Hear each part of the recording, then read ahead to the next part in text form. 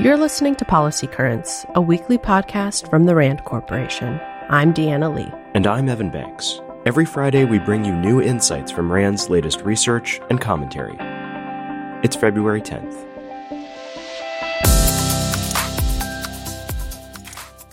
My fellow Americans, we meet tonight at an inflection point, one of those moments that only a few generations ever face, where the direction we now take is going to decide the course of this nation for decades to come.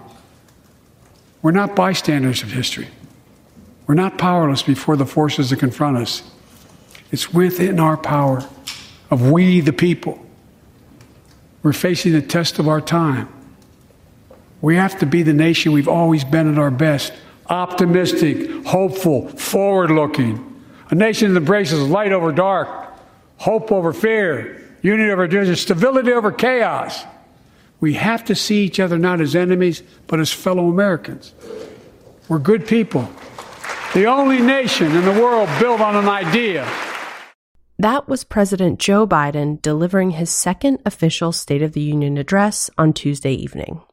His remarks addressed a wide range of policy challenges facing the nation, from police killings to gun violence to synthetic opioids to U.S.-China relations. To help shed light on some of these issues, we've rounded up insights from RAND research, analysis, and expertise. Biden called for police reform following the death of Tyre Nichols at the hands of Memphis law enforcement officers last month. RAND research has examined the evidence on police killings and how to prevent them. A recent report identified several key focus areas, including racial inequities, police training, and consequences for officers. And in 2018, RAND published the Better Policing Toolkit. This resource is designed to help law enforcement agencies choose the best strategies for effective policing and put them to work. The toolkit focuses on building mutual trust and respect between police and the public. This, quote, is important not only for improving relationships within our communities, said project lead John Hollywood, but also for making them safer places to live. And finally, our researchers designed a tabletop exercise focused on improving police-community relations. The exercise brings together police, social service providers, and community members to explore hypothetical scenarios that are based on real events. The groups discuss what they would do if faced with a crisis that might put police and community members at odds.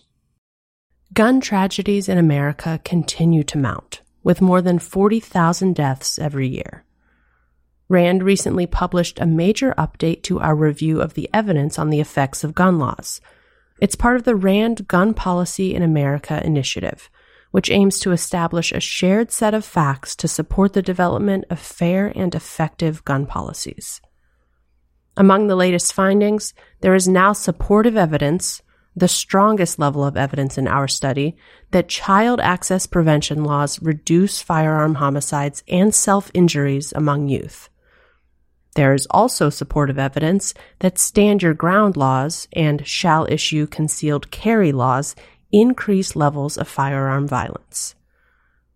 States with gun policies that are not in line with this evidence should consider making changes as a strategy to reduce deaths and injuries. In his address, Biden discussed the high rates of synthetic opioid overdoses in the U.S. In fact, about 2/3 of all fatal drug overdoses involve illegally produced synthetic opioids, such as fentanyl. Potent and dangerous, synthetic opioids are what RAND researchers have called an everything problem, one that touches all policy domains and requires a comprehensive response. RAND experts recently served on the staff of the Commission on Combating Synthetic Opioid Trafficking, which was created by Congress to examine the threat of synthetic opioids and devise a strategic approach to countering the illegal flow of these drugs into the United States. The Commission's final report includes 78 recommendations for how to address the synthetic opioid crisis on both the supply side and the demand side. RAND has also examined the nature of drug use and trafficking in Asia and China's role in the global supply of fentanyl, assessed opioid use disorder treatment amid the pandemic and in emergency settings, and considered the potential role of heroin-assisted treatment and supervised drug consumption sites. Biden also touched on key foreign policy issues, including the volatile relationship between the U.S. and China. He said, quote, "Today, we're in the strongest position in decades to compete with China and anyone else in the world." RAND researchers have been studying U.S.-China competition for decades. Recently, they examined China's pursuit of overseas military bases, detailed how Beijing applies economic pressure to coerce other nations, and considered potential Chinese reactions to U.S. posture enhancements in the Indo-Pacific. Additionally, U.S. fears that China could try to take Taiwan by force are growing. Although there are signs that such an attack may not be imminent, RAND experts have identified lessons from Ukraine that could be useful in the event of a Chinese invasion. Others have studied what might happen if Beijing were to enact a coercive quarantine to prevent Taiwan from sending exports or receiving imports. To explore these resources and other RAND materials relevant to the State of the Union address, check out our recap at blog.rand.org. U.S.-China tensions were front and center last weekend when the U.S. shot down a Chinese surveillance balloon over the Atlantic Ocean. Pentagon officials have since reported that the balloon is part of a global surveillance program run by Beijing, part of a fleet that has flown over 40 countries. RAND technical analyst Bryn Tannehill, a former naval aviator, spoke with MSNBC's Katie Tur shortly after the aircraft was taken down. She discussed how the balloon was shot down, using a pair of F-22 fighter jets, the most advanced fighters in U.S. inventory. The balloon's relatively low altitude of 90,000 feet likely made the mission significantly easier, and the fact that it was over water ensured that there would be no damage to people or infrastructure below. Tannehill said that the recovery mission would be focused on examining the technology and infrastructure of the balloon, which was about 200 feet tall. These components might include antennas, sensors, cameras, and other electronics. She pointed out that just about any part of the balloon can be used to gather valuable intelligence, which the FBI is continuing to study. New RAND research out this week examined a program that provided mental health first aid training to more than 155,000 New Yorkers between 2016 and 2020.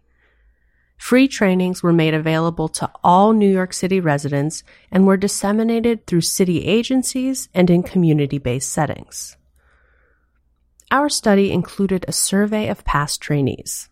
Here's a rundown of some of the findings. Respondents scored an average of 50% correct on a mental health knowledge test. 90% of trainees reported having contact with a person experiencing a mental health problem in the last 6 months, and nearly all of them applied key skills they learned during their training. More than 80% of respondents said they used the skills they learned to support their own well-being. In fact, 40% indicated that they obtained counseling as a result of mental health first aid training. And finally, 1 in 5 respondents expressed little to no confidence in assisting someone with a mental health problem, even after having completed the mental health first aid training. The authors of the study identified several lessons that could inform future mental health education efforts. They include focusing more on mental health literacy, further addressing community stigma around mental health, and providing the additional training needs that racial and ethnic minorities have identified as necessary to better apply mental health first aid within their communities. For the last year, all eyes have been on Russia's war in Ukraine.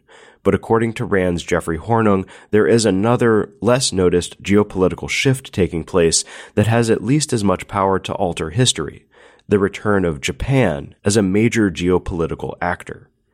In the span of about a month, Japan revised its post-1945 security posture and replaced it with a new strategy that, if implemented, would create a more robust and forward-leaning Japan. As part of this shift, Japan is looking to acquire sophisticated military equipment as well as counterstrike missiles, long-range precision-guided munitions designed to deter an enemy's attack. Other key changes include the creation of a permanent joint operational headquarters, the establishment of a robust cyber defense, and increased intelligence capabilities.